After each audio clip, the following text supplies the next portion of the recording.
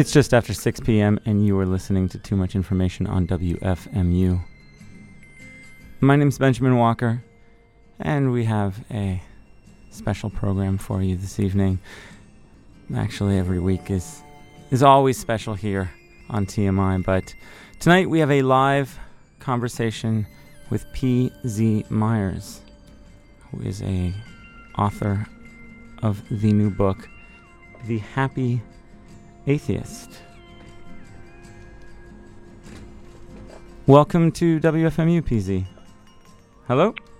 Hello, glad to be here. Great. All right, we got all of the electronics working. So, thanks for coming on the show. Now, I just want to say that I, too, am an atheist, and one of the primary benefits of my atheism is that I don't ever have to justify myself or discuss religion or science with believers, and this is not just self-protection. Over the years, I kind of have to admit that I have a little disdain and pity for those who believe in the bearded men in the sky. But when I was younger, I had religious conversations all the time, from growing up with a born-again mother, fleeing the Catholic Church as a teenager, and it was just exhausting to keep getting into debates about who was right and who was wrong. And then, one day, I decided that I would just accept that I was right, and life got instantly better. And then I realized that a moment spent discussing atheism with a religious person was just a moment wasted. So I was very curious, coming to your book, to learn how you, as a scientist, educator, can even bear to stay engaged and open to discussion about religious and scientific matters. And after finishing the book, it seems that a lot of the answer is for you that it's a lot of fun. Oh yeah, no, I'm a mild-mannered confrontationalist. I rather enjoy discussing and arguing all kinds of subjects with people. So that's one reward, is just having the discussion. But another, of course, is it's not a waste if you actually convince somebody to step away from God and adopt a more rational point of view. Yeah, but it never really seems that you're really not on the proselytizing track here. No? Well, but I am, in a sense. It's not the kind of proselytization you think of with religious organizations, where you go to somebody and you tell them, you must think as I do. Because all I have to do is go to people and tell them, you must think, period. That's what we have to get people doing. I'm quite happy if people come to different conclusions than I do, as long as they have thought them through and considered what they're actually thinking about. Sure, but, backing up there to this fun, I mean, it seems you start off, in the introduction talking about how, surveying the landscape, you have to laugh. and in the next hour, I do want to hear about how you remain so mirthful, because, sure, there are a lot of ridiculous religious figures out there, but for every one that makes us chuckle, there's also the rapists and the criminals who it's a lot harder to laugh at. And that's just the flashy, bad end of the spectrum. There's also millions of sad, deluded people wasting their lives and their potential in the shadow of organized religion. But I just want to mention here that we will be taking calls this hour. You can phone us in 201-209-9368, or you can check us out on the WFMU Accu playlist at WFMU.org. But let's start with a little about yourself, PZ. I want to hear about where you live and work. I gather it's a small town with a ratio of churches to bookstores that you find distressing. Why, yes, it is. This is not New York. I live in Morris, Minnesota, which is a very small town of about 5,000 people, way out on the western edge of Minnesota, near the Dakotas. So we're out there in the farm country, the prairie country, and there aren't many of us here. It is a college town, though, so it's a small liberal arts college here, so we do have some intellectual life going on, which is it's saving grace. That's what allows me to live here at all. But yeah, it's small, it's conservative, they always vote Republican here. It'd be nice to say that we were a little island of blue in a sea of red, but no, I'm sorry, we're more purple here. Yeah, so it's that's one of the reasons I started writing, is this is a way to reach out beyond the boundaries of my little tiny municipality and contact other people with different views. And locally, though, you talk about how there are 15 churches in your small town. Yes, population 5,000, 15 churches. I should mention that of those 5,000, 2,000 of them are students. So it's even smaller than you might think.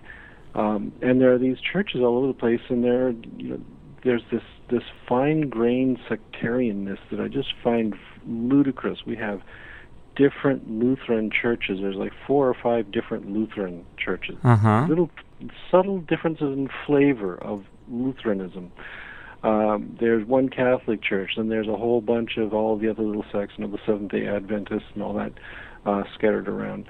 But it's very peculiar that this is, for having 15 churches, it's not a very diverse area. I mean, these are all, this is white bread Minnesota, so it's, Lake Wobegon all over again. They're all Christian. They all consider their little differences to be very, very significant, and so we need all these churches, I guess. Yeah, but, as you write about this, you do bring up that you also have one bookstore. And then, as we were chatting earlier, you let me know that it's not even a real bookstore. So you have, a half a bookstore.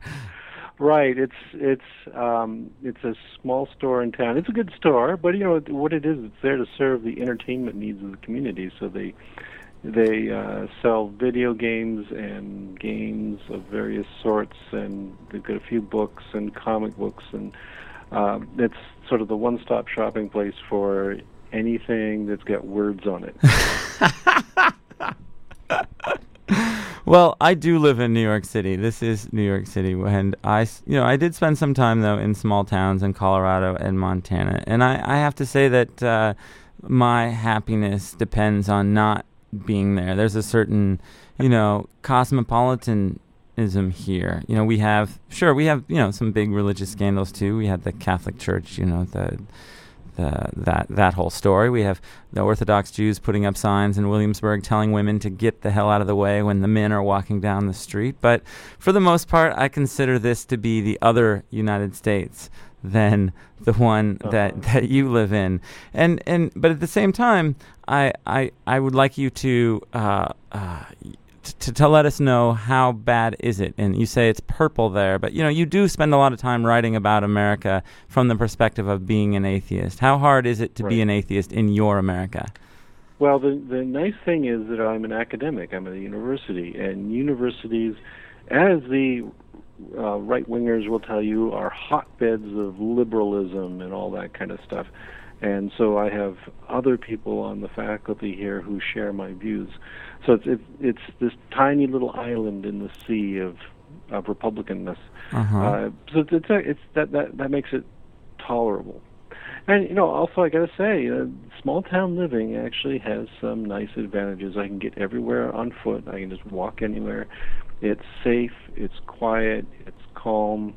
I wouldn't say it's crime-free, but it's fairly good, and it's a restful place to live. It's not that you have things going on all the time. You can actually slow down, have a cup of coffee, take your time, and enjoy the quiet life.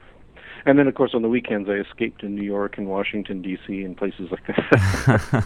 The other America. Right. If you're just tuning in, we're talking to P.Z. Myers, who's the author of the book, The Happy Atheist. You can join in if you want. Give us a call at 201-209-9368 or join us at WFMU.org. So you brought up that you are an academic in this small town that you live in. You are a professor of biology. You're a scientist. You teach science. And a lot of your book deals with the contemporary intersections of religion and science. And there seem to be a number of your peers who want to have it both ways. They want to reconcile science and with religion. Can you tell us about some of these folks like Ken Miller and why you find this extremely troublesome? Yeah, there's this fundamental disconnect between the way you think religiously and the way you think scientifically. And I mentioned a few people like Ken Miller. I actually have a lot of respect for Ken Miller. He's a smart guy. He does good science. But unfortunately, he's usually trotted out as an example of a religious science, because when he's not in the lab, he's going to go to Catholic church on the weekends and things like that, Mm-hmm. which is fine.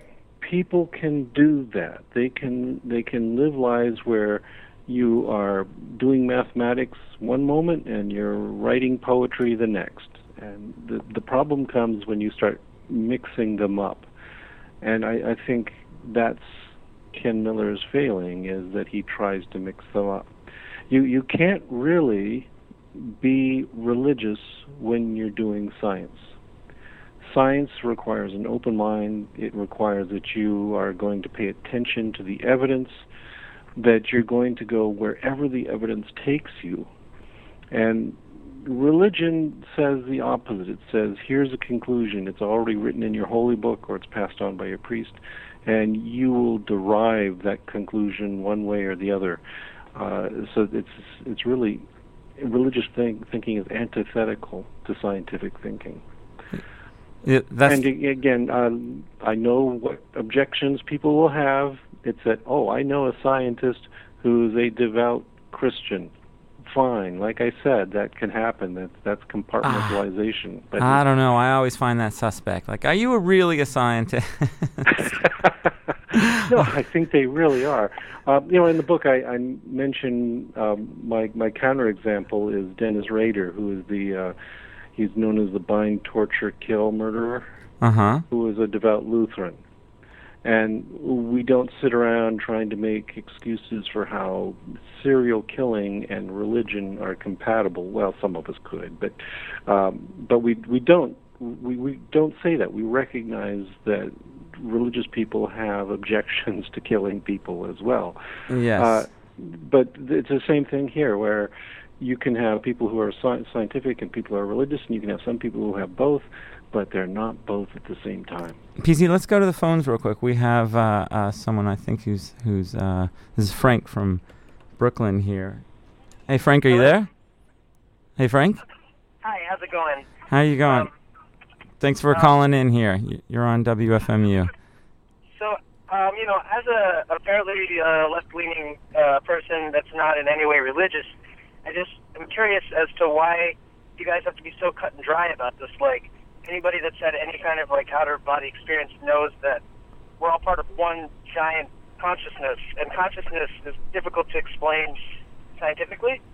So, I agree about everything you're saying about these crazy fundamental. I live in Brooklyn, and I see these buses where they keep the women on the back of the bus that are going to Muncie every day, and I'm protesting. I'm like, how are these women not allowed to sit in the front of the bus? It makes no sense, But I think there's a big separation between that and knowing that we're all connected somehow. On some level, everything in the universe is interconnected, and I would consider that some kind of a higher energy, higher God. I consider that somewhat spiritual and somewhat religion. But I think you're saying religion is a practice by a group of people. I don't know if your definition of religion is what a lot of left-leaning, non-religious, semi-spiritual people are. You know what I'm saying? Well, right.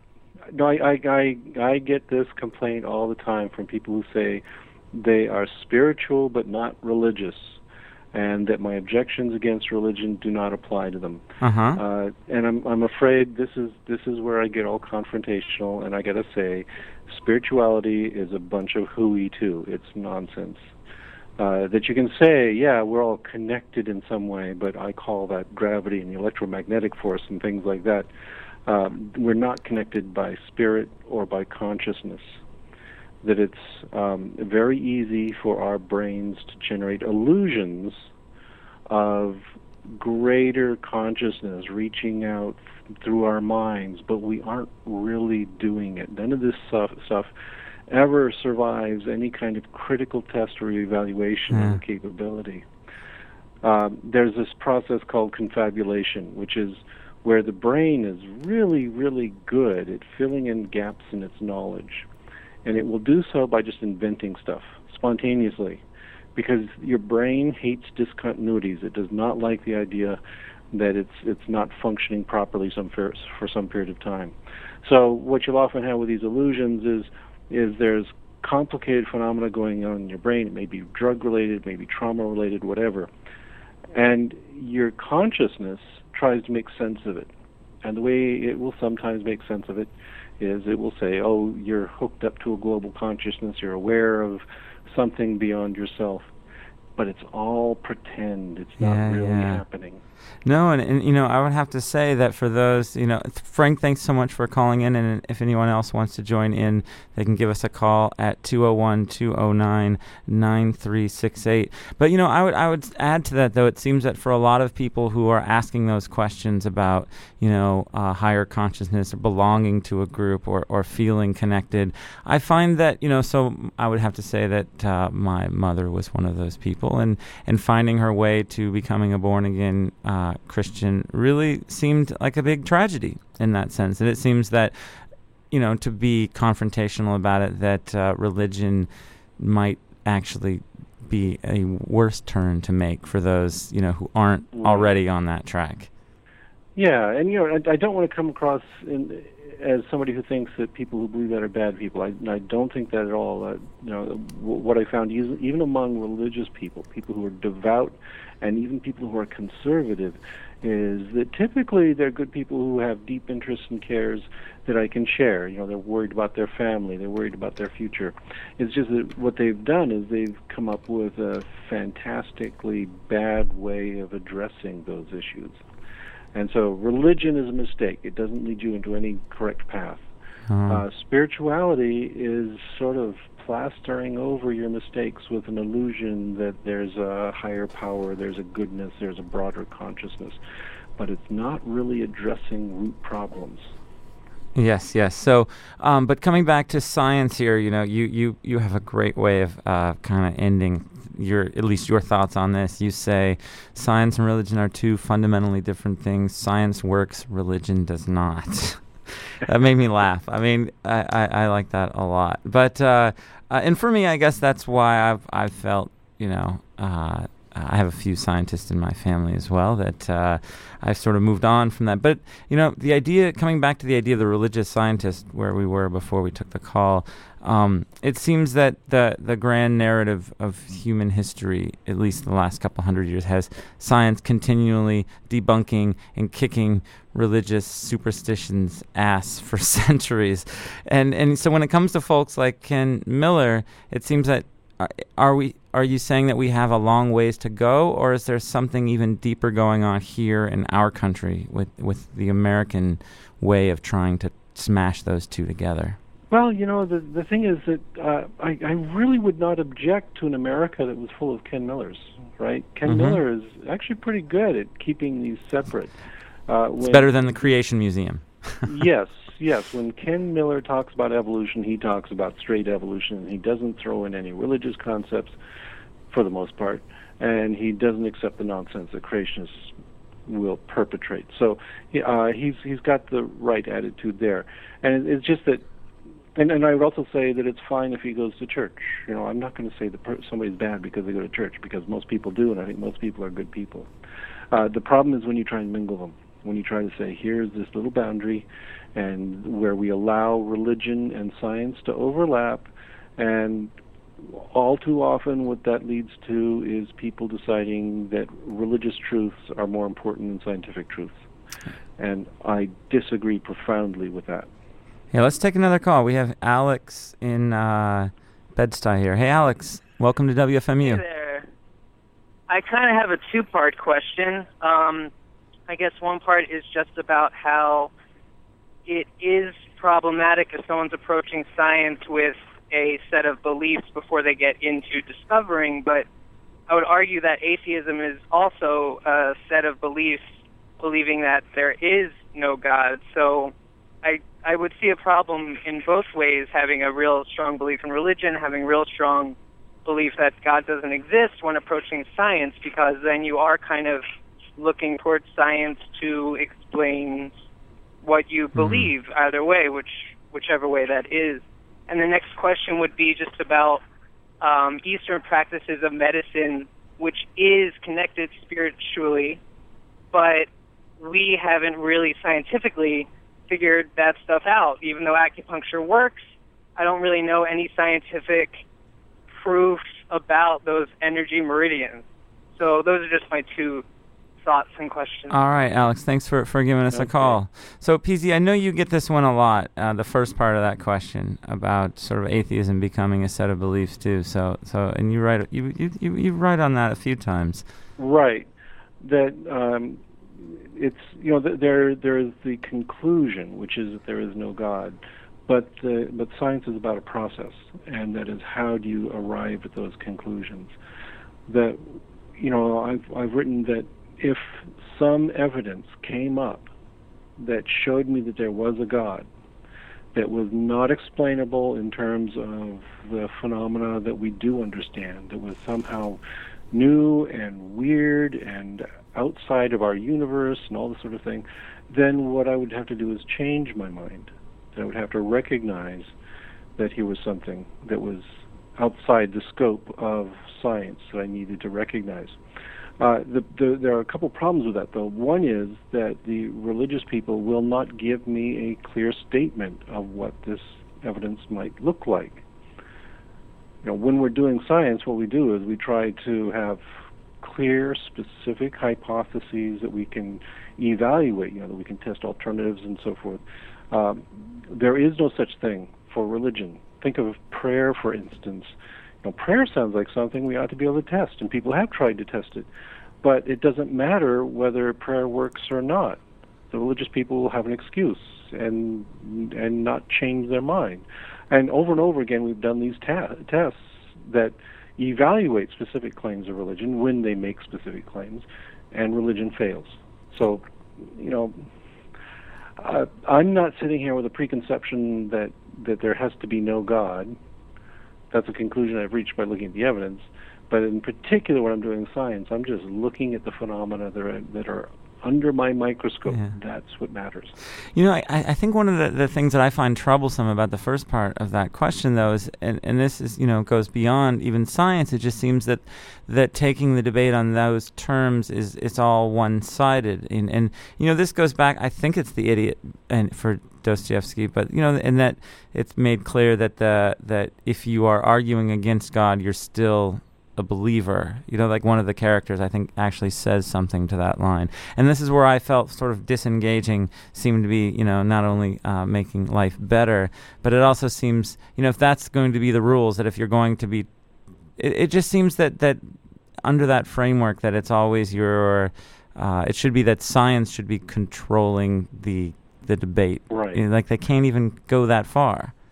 Yeah, and they're trying to have it both ways. If you're saying that religion is a religion and not believing in a religion is religion, then you're basically saying everything is a religion. And that dilutes the term to the point where it's utterly useless. So that this is another objection you can make, is that if you've got an argument that is so vague and nebulous that you can't define your terms, that your terms gradually expand to encompass everything and every phenomena, then you don't have a useful idea. It's simply saying what is, and that doesn't help us at all.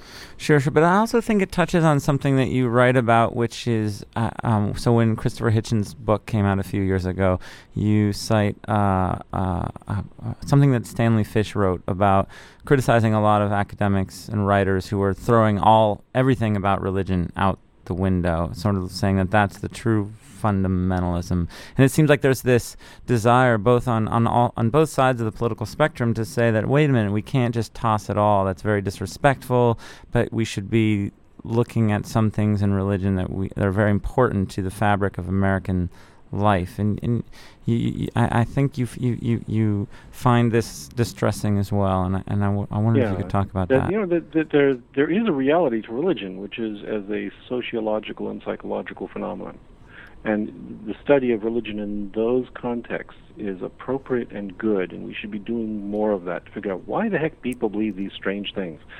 But it's got to meet certain standards.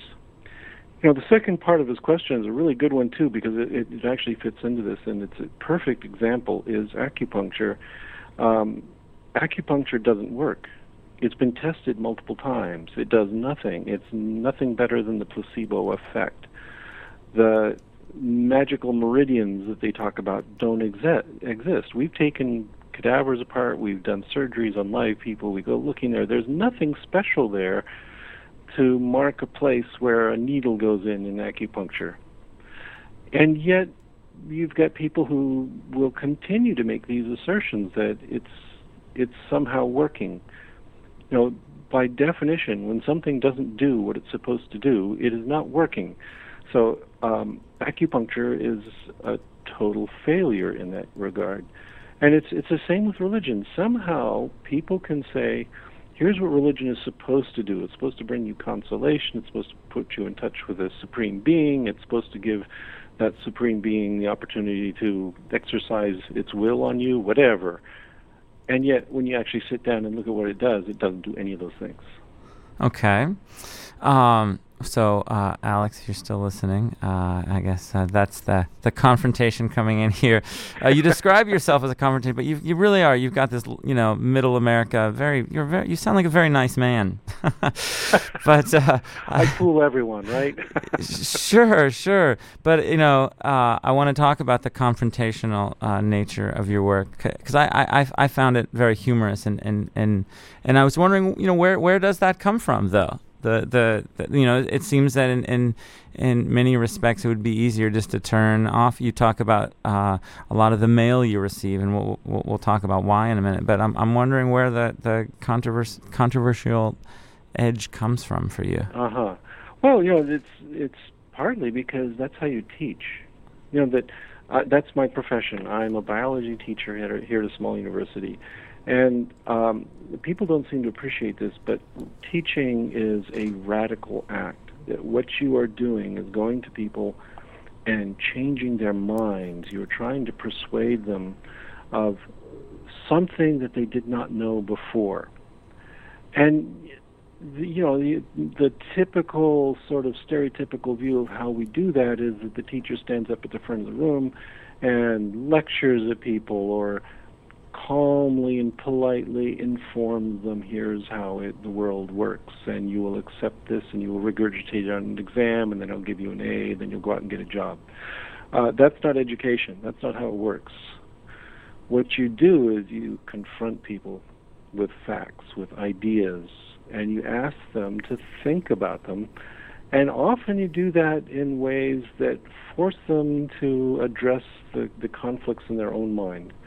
So I'm constantly asking my students to simply write something about this subject. And I don't tell them what the right answer is. There may not be a right answer.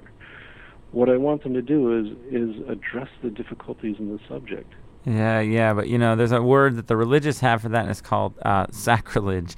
And you really like this word. In fact, you want to celebrate it, turn it more into a badge of honor. Yes, it's what we ought to be doing more of is confronting sacred cows and asking whether they're correct or not. And again, it comes from education and science. This is what we do in science all the time. If you're getting complacent and thinking that you've got the complete answer, you're probably wrong, and it's time to start thinking about what you can do to shake things up. We evaluate scientific facts by testing them to destruction. We actually sit down and try to prove that our cherished ideas are wrong. And if we do this over and over again and they hold up, then we say, that's a pretty good idea. It's pretty robust. It's not falling apart on me. So I think I'll continue working with that. And so it's the same thing here, is that religion doesn't like that. Religion wants you to accept a dogma. But what we need to do more of is actually confront religious people with their own ideas and ask them if this is really true. For instance, is it really true that when you have a communion wafer, it turns into the body of Jesus? Whoa, hold on a second. This is your moment of sacrilegious fame. So if we could just back up here and tell us the story of the communion wafer. And if you could, tell us the story, and I want to know what this taught you about where we are with the limits of sacrilegious today. Right. Here in America. It was a fairly simple thing, is that a student in Florida went to a Catholic service, and he walked back with a communion wafer. He didn't eat it, and he was just going to show it to his friend who wasn't Catholic and was sitting there. And the people in the congregation got very upset with him and basically attacked him, trying to rip this out of his hands, and he ran away and fled with it to his dorm room. Anyway, after this, the priests and various other people that are familiar to you New Yorkers, like Bill Donahue, decided that this kid was evil, needed to be kicked out of school, was horrible. And so what I was doing was just stepping in by proxy, and I said, okay, if this is so horrible, I'm going to do something even worse. I'm going to desecrate a communion wafer. Send me one. I didn't happen to have a handy stock of them right there, so I put out a call for people to send me a communion wafer, and somebody did. They actually sent me one that they had documented with a video being blessed by a priest, so it was definitely, by Catholic doctrine, Jesus sitting there in my envelope. And then I read up on what you do to desecrate a wafer, and it turns out the traditional way is to take a nail and drive it through there, and then of course it's supposed to bleed, and man, it's supposed to yelp and all these sorts of things. So I did that, and nothing happened, and then I threw it in the trash and took a picture of it. And that got people very upset. Because you documented this on your blog. Yes. Yeah. And I tried to be an equal opportunity desecrator, so I also ripped up some pages of the Koran and punched the nail through that. And then, because I didn't want to make it seem like I was just saying there are certain things you're allowed to, I also took a copy of The God Delusion by Richard Dawkins and did likewise. And the thing is, the people who worship Muhammad weren't so upset about that. I got a grand total of 2 letters from people, and they all said, yes, that's a good thing to do. The people who read The God Delusion said, yeah, go, let's buy more copies. And then the Catholics just blew up and melted down. It was spectacular. Well, you and Salman Rushdie rode the sacrilege train to fame and glory, but it does seem, though, we are entering into a more dangerous era. I'm thinking of the YouTube story, or you talk about the priest in Florida who wanted to burn the Quran. Again, right. That's not even like sacrilege that you're practicing. It's like the religious people won't even leave us that. Yeah. And the thing is, I was kind of surprised by the response, because I expected that what they would do is rationalize it, because religious people really can be rational and they can argue around. I expected people to say things like, well, it didn't really count because it wasn't in the church, or because you were an unbeliever it didn't really do anything. But I got quite the opposite, and that's what surprised me. Is I had people writing to me complaining that I was literally torturing Jesus, that Jesus was suffering great pains because of what I was doing. That was actually Jesus that I had harmed. They wrote that I was holding Jesus hostage, and it was all these making him cry. So if you're just tuning in, we're listening to P.Z. Myers, author of the book The Happy Atheist. You can join us if you'd like. Give us a call at 201-209-9368, or check us out on the AccuPlaylist page at wfmu.org. Let's take a call from Kathy here. Hey, Kathy, are you there? Hey, Kathy. This is very interesting. I was brought up an Irish Catholic, went to Catholic school all my life. And I had a couple questions to ask you. First of all, do you celebrate any of the holidays, like Christmas or... well, yes, I do. I celebrate Christmas every year. Do you believe in life after death, and any thoughts on that? All right. Okay. Thanks, Kathy. Yeah, we have this. We've been fighting this war on Christmas for a number of years. And you're on the front lines, right? You're like one of those guys, like burning Christmas tree. No, we're much more cunning than that. We've been waging this war on Christmas, and we've won, because we've turned Christmas into a secular holiday. You can celebrate events with your family, where you give each other presents, where you have a good dinner, where you sit around and watch football or whatever you feel like doing on your usual holidays. And you don't need to mention Jesus even once. It's great. So we have a grand time every Christmas. It's a secular family holiday. And do you celebrate the are you still religious, Kathy? I don't go to Mass. I went to, I got kind of turned off from the whole thing growing up. And I'm also curious about the whole spirituality thing, because I feel like I'm spiritual, but listening to you talk about this whole thing, it makes a lot of sense. And I'm just wondering, I remember when my mom, she passed away, but she told me that faith gave her hope, like when things were really bad in her life, and that's why she kind of believed in God. So I don't know what's your thoughts on that.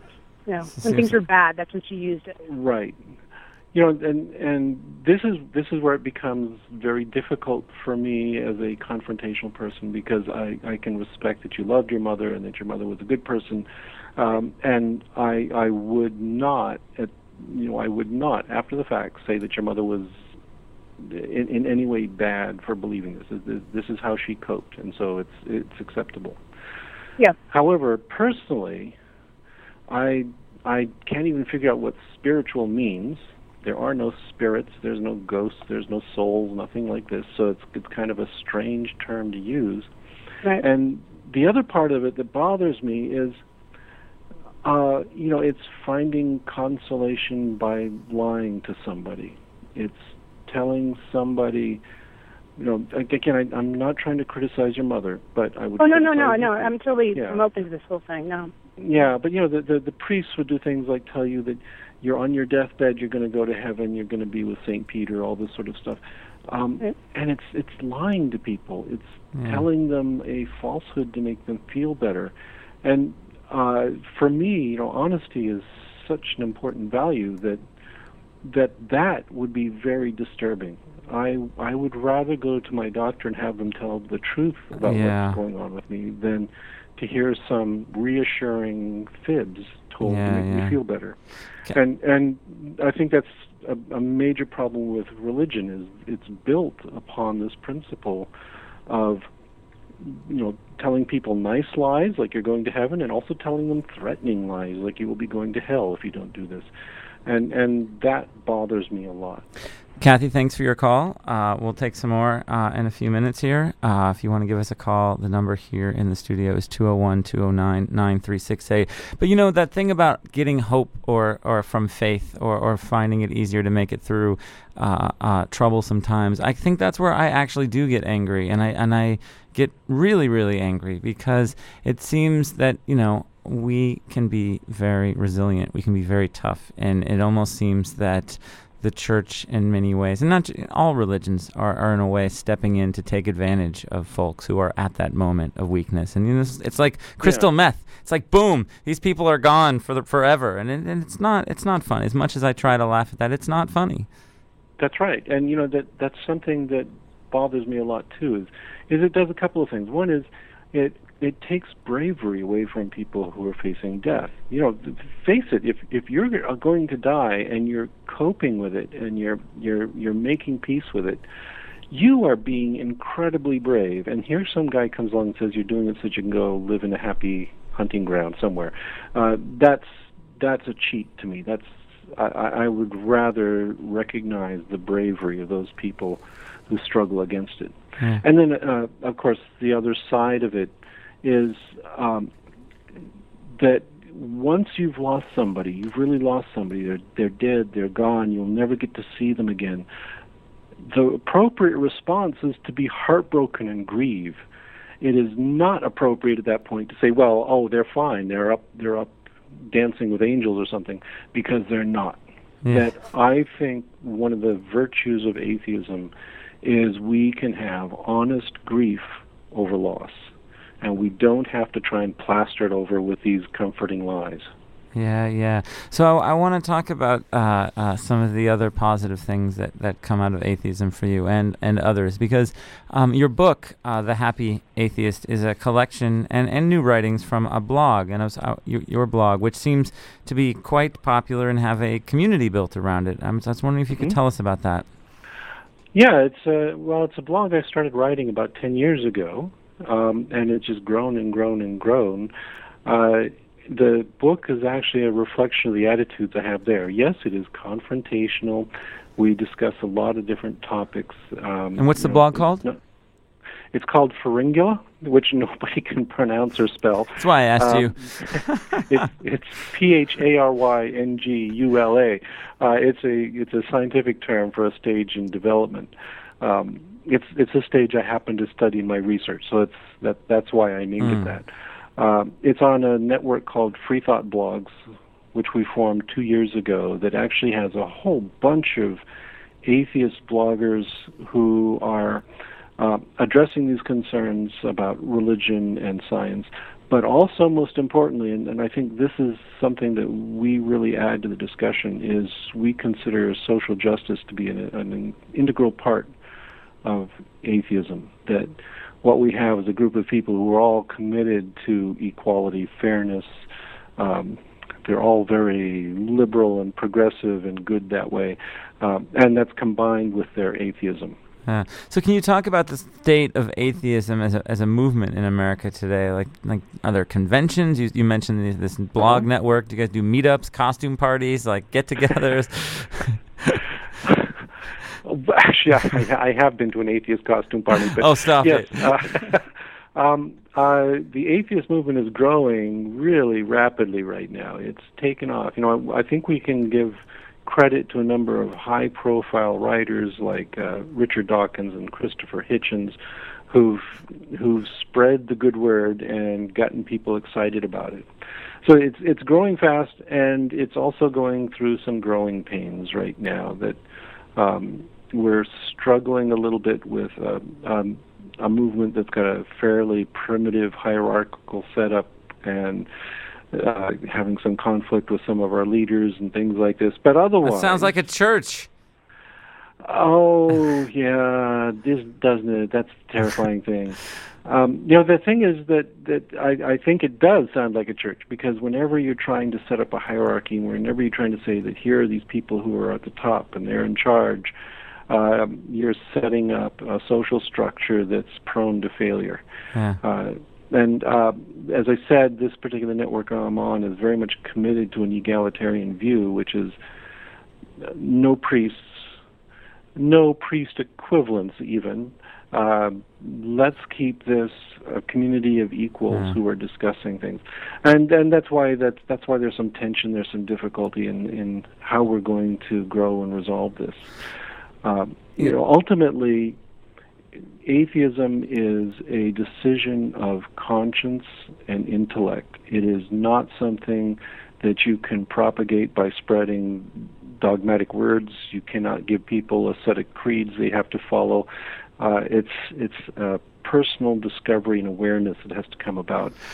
And that means atheism is not quite like your religion, and it shouldn't be, and we worry that if we try to impose the standard structures that people use in these organizations, it will become more like one, and we don't want that. Except, at the same time, there are some really wonderful teaching moments, I feel, for lack of a better word, in your book that I really found quite moving.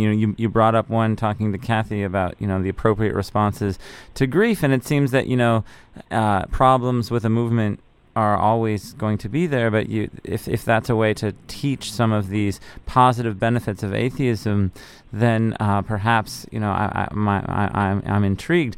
But it comes back to something. Probably I want to play you something here, which is an excerpt from probably one of my important pieces of media. It's from The Life of Brian, Monty Python, and it seems to get at the heart of what I want to ask you next. It's, of course, you'll recognize it right away.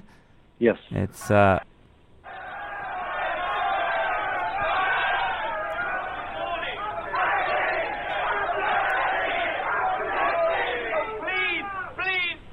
listen. I've got one or two things to say. Look, you've got it all wrong. You don't need to follow me. You don't need to follow anybody. You've got to think for yourself. You're all individuals. Yes, we're all individuals. and that's the moment. But I love it. That's the perfect encapsulation of the dilemma we face. is that atheism, we want people to think for yourselves. We want you all to be individuals, and yet people always will want the shortcuts. Tell me what to think. How should I do this? And that's so contrary to what atheism should be. Sure. But as funny as that is, it's really, really deep, and it gets to the problem of like how you can talk about these benefits that you want, you believe, that you wrote this book about, that you follow principles, and you've dedicated your life to following, about the benefits of what this can do for an individual's quality of life, to put it as simply as possible. And it seems that being able to teach those is important. I mean, so obviously you're not proselytizing atheism, but you are interested in sharing what some of the benefits are. Yes, and really the benefits come from having an open mind and being a critical thinker, and approaching the reality of the world rather than the illusions that people try to put up about it. And that doesn't require that you follow some particular prescription for how you live your life. It requires that you do think about it. And I guess part of it too is that it's not just recognizing the words of an authority, but also I emphasize strongly that the virtues are in community, that what you need to do is talk to your neighbors and your friends and your family. And it's that negotiation, that building of a web of trust, that is the real heart of community. And that does not depend on having a leader to do it. Mm-hmm. But that said, you talk about something that was very popular here in America, the purpose-driven life, the book by Rick Warren. And again, there's so many, for centuries, so many religious thinkers, religious people who've said that with atheism you don't get the purpose-driven life, and again it seems that that's something that you and some of the other atheists you reference are really fighting against, or have a different response to. Well, the way I would put it though is know that your life does have purpose, but it's your purpose. The Rick Warren's book was this awful thing where he is telling you, here's your purpose. Your purpose is to be a slave to God for eternity, which isn't exactly the purpose I want to have. So, and the atheist message is, there is nobody telling you what your purpose is. There is no imposition of purpose. You are not living on this earth to serve somebody or something else. That if you want to have a purpose, you'll have to find it for yourself. You know what? Let's. We have another call here. We're coming to the end of the hour, but we have time to take a few more. If anyone wants to give us a call at 201-209-9368. But I believe this is Matthew. Hey, Matthew, are you there? Hello, Matthew. Hi. There you are. I'm enjoying your show, and I don't disagree with much of what's been said. I think it's important to remember that we can look at science and religion through the reality tunnel of let's see their similarities. And they both depend a lot on belief, which I don't really subscribe to exactly. I think belief closes the mind, and the less that we believe things that are so ready-made as scientific and religious dogma, the more fresh and nimble and intelligent our mind's going to be. And I think that science and religion both equally fail to answer the fundamental question that they're trying to answer. Like one of them, how and when did this all begin? They both have a similar creation myth, which is faulty, that doesn't answer the fundamental question, that can never answer what happened before the Big Bang started, or that these waters came together, or whatever the creation myth of the present time is saying. It still begets only other questions that can neither be answered, neither by science and religion. Ever. Or at least in our present development, that has not been answered. And one other thing, there's so much that science does not weigh and measure. Something as extensively documented as the UFO phenomenon, science really has very few good explanations for. And so we need to go beyond science. There's only one way to view things, and it's good. Let's not throw it out. But it's just one of myriad of a radial amount of ways to look at reality. What is the atheist perspective here for the UFOs, PZ? Well, thank you, Matthew, for calling. Let me step it back. There's a little bit before that. That science is not about beliefs. Science is fundamentally about empirical observations. That what we build our ideas, our theories on, is a framework of concrete, strong physical observations. I felt like he was sneaking that one in there. Yeah, so that's kind of a very common argument people make, and it's simply not true. That even if we change our theories, we do not change the facts, and those continue to persist. I'm going to be alienating all your listeners here because UFOs that's more nonsense. That it's again a case where we do have a large number of observations. These observations have to be taken in context, and what we discover is that when you do that, you don't need to invent UFOs to explain the phenomena that people are seeing. That there's a number of things that have been going on through the history of the UFO movement. I would have to say part of it is fakery, part of it is misinterpretation, part of it is faulty instrumentation. I've, for instance, seen many UFO photos that are clearly photographic artifacts. There's simply no reason, no solid data at the heart of it to believe in UFOs as visiting aliens. Okay, so we're coming to the end of the hour here. I think we have one last call here. Let's see. WFMU, you're on the air. Hello, WFMU. Hello, WFMU. Oh, not there. All right. Well, we are coming to the end of the hour. PZ, I can't thank you enough for spending the whole hour with us. Oh, it's been great fun. So, these have been stimulating questions that your listeners have brought to me.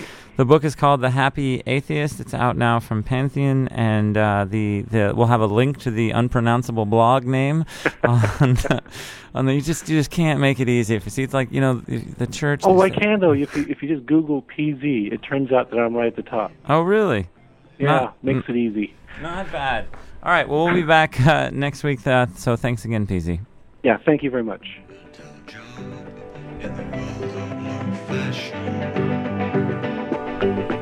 So stay tuned next for Nardwuar. Strictly is limpid aesthetic. Portfolio, your dreams lie now in the attic.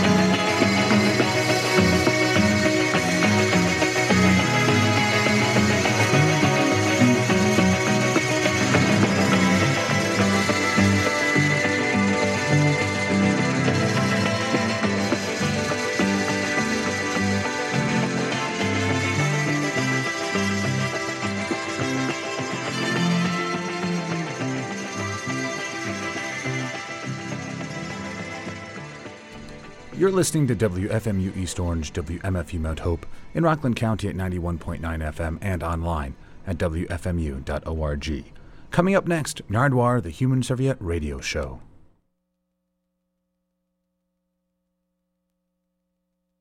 Licorice. Nardwuar.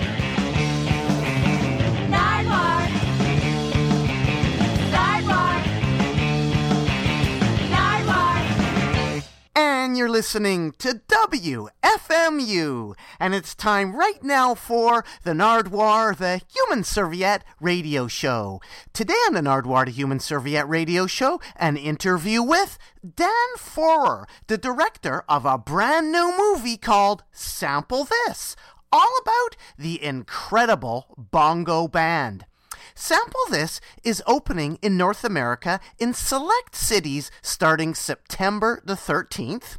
You can also check it out on iTunes. It's all about, as I mentioned, the incredible Bongo Band and how they recorded the tune Apache, which is the ground zero foundation for hip-hop. And that tune just happened to be recorded in my hometown of Vancouver, British Columbia, Canada. Vancouver, British Columbia, Canada? Ground zero for hip-hop? Stay tuned to the Nardwuar, the Human Serviette radio show today as we explore this with Dan Forer, director of the movie Sample This.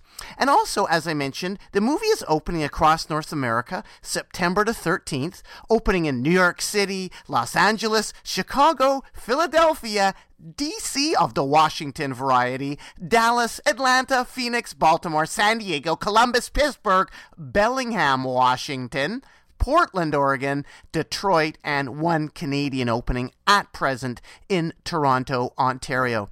If you're not in those cities, you can check it out on iTunes starting September the 13th. It's called Sample This, and you can also get more information at samplethismovie.com. So, without further ado, here's my interview with Dan Forer, director of Sample This, and we're going to kick it off with a tune by the incredible Bongo Band, Sharp 9. All on the Nardwuar, the Human Serviette radio show on WFMU.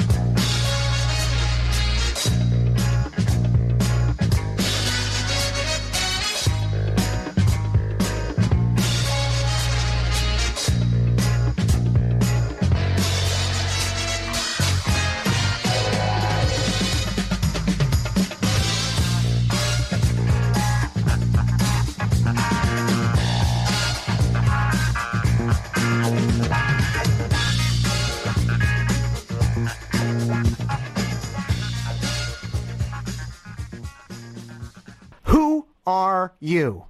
I am Dan Forer, and I'm the director, writer, and producer of a new documentary called Sample This. Dan, please tell me a little bit about Sample This. What is Sample This? Can you please explain Sample This for people that maybe don't understand what Sample This is about? Because it is very confusing and very interesting. Well, the film is about a studio group called the Incredible Bongo Band. And they recorded an album in 1973, right here in Vancouver, Canada. And it wound up being considered, one of the tracks from the album, Apache, wound up being considered the national anthem of hip-hop.